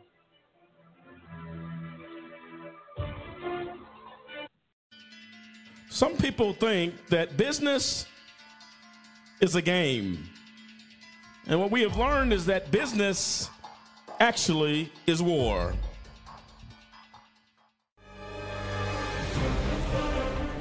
My name is David Banks, and I'm serving an 11-year sentence at the Federal Correctional Complex Prison Camp in Florence, Colorado. I've lost everything. My business, my money, my family, my future, my church, and my freedom. When they wanted people to sign non-disclosure agreements and all that kind of stuff, sometimes they didn't want to do it. Strange to me. I think it's still strange. It absolutely makes no sense. Is this really real? Is this happening? And then all of a sudden your whole life is ripped apart. Justice is not fair anymore. They say justice is supposed to be blind. It's not blind. It's not blind. They pick and choose who they want to convict and who they want to send to jail. Ladies and gentlemen of America, what is going on when innocent men get locked away? Ladies and gentlemen, have you stopped to ask the question, where is justice? It's far away. They were floored that they were even being raided. It became very clear that the court-appointed attorneys were not working for the guys. And it seemed like in many cases that they were collaborating or working with the prosecution. We constantly hear in the news, every week you're going to hear about another person wrongfully convicted. There you have it. Tough questions in need for answers. Lady Justice has gone missing. Where is she? Is this happening in America? The American dream has turned into a nightmare. Crying children left behind as a result of a corrupt system and corruption. We will seek and search for justice. We will ask the tough questions. We will demand answers as justice lays idle in the streets of America. We look for the answer.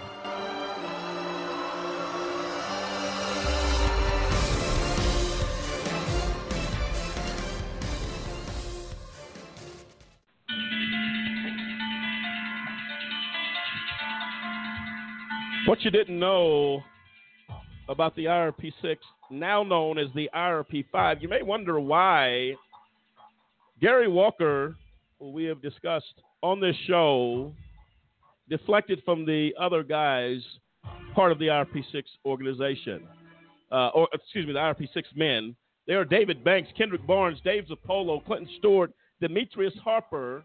But as a result of telling false statements, really things that simply turn into a witch hunt, if you will, against these guys because Mr. Walker was tired of being in prison. He fabricated information and told lies to achieve or to attain, if you will, or to receive a habeas hearing in the courtroom of Judge Christine Arguello, which, according to a lot of people we have talked to, should have never been granted. And that's the explanation of why they are now known as the IRP 5. These men have stood really courageous and believe themselves to stand for justice and not use any door to walk out of prison, William. These men went in with integrity. They maintained their integrity because that's who these men are. And let me be very clear. The IRP 5, including Gary Walker, were innocent of any wrongdoing on any level. But the key here, justice continues to be sought for these men. And I'll tell you right now, this thing has been taken all the way to Capitol Hill, and it continues to march from there. William, your thoughts as you have observed these men determined to fight for justice? Absolutely. I mean, that's the character of these guys. Number one, they were wrongfully convicted, and they know that. And they have every right and every intention to stand for justice to be served. And the bottom line is they're standing together. They're strong. They're encouraged. They know that we're here, they're there, and we're all fighting together to get. So this is, we know that they will be exonerated. Well, what we're going to do, ladies and gentlemen, tune in every Tuesday and Thursday evening. The last 15 minutes of every show, starting Thursday, will be dedicated to the IRP 6, where we are, and again, known as the IRP 5, where we are now. Where are we going? How is the fight for justice happening? We will have that at the conclusion. That will be the final segment of our program. Right now, perpetrators of justice who are responsible, if you will, for the wrongful conviction of these men. Lisa, who are they? They are former U.S. Attorney John Walsh, Assistant U.S. Attorney Matthew Kirsch, Assistant U.S. Attorney Sunita Hazra, Attorney Greg Goldberg, Federal Judge Christine Arguello, Federal Judge Jerome Holmes, Appellate Judge Bobby Baldock, Appellate Judge Harris Hart, Federal Judge R. Brooke Jackson, Magistrate Judge Craig Schaefer, Court Reporter Darlene Martinez, FBI Agent Robert Moen, former Federal Agent John Epke, former Federal Agent Gary Hilberry, Attorney Thomas Goodread, Attorney Clifford Barnard, Attorney Thomas Ward, Attorney Robert Berger, Attorney Mitchell Baker, Attorney Boston Stanton Jr., Attorney Rick Kornfeld, Attorney Mark Garagos, Susan Holland of ETI Professional Services, and Samuel K. Thurman. There you have it. Perpetrators of justice. I'll tell you what, we will rest till justice is done. Good night, America. We'll see you next time.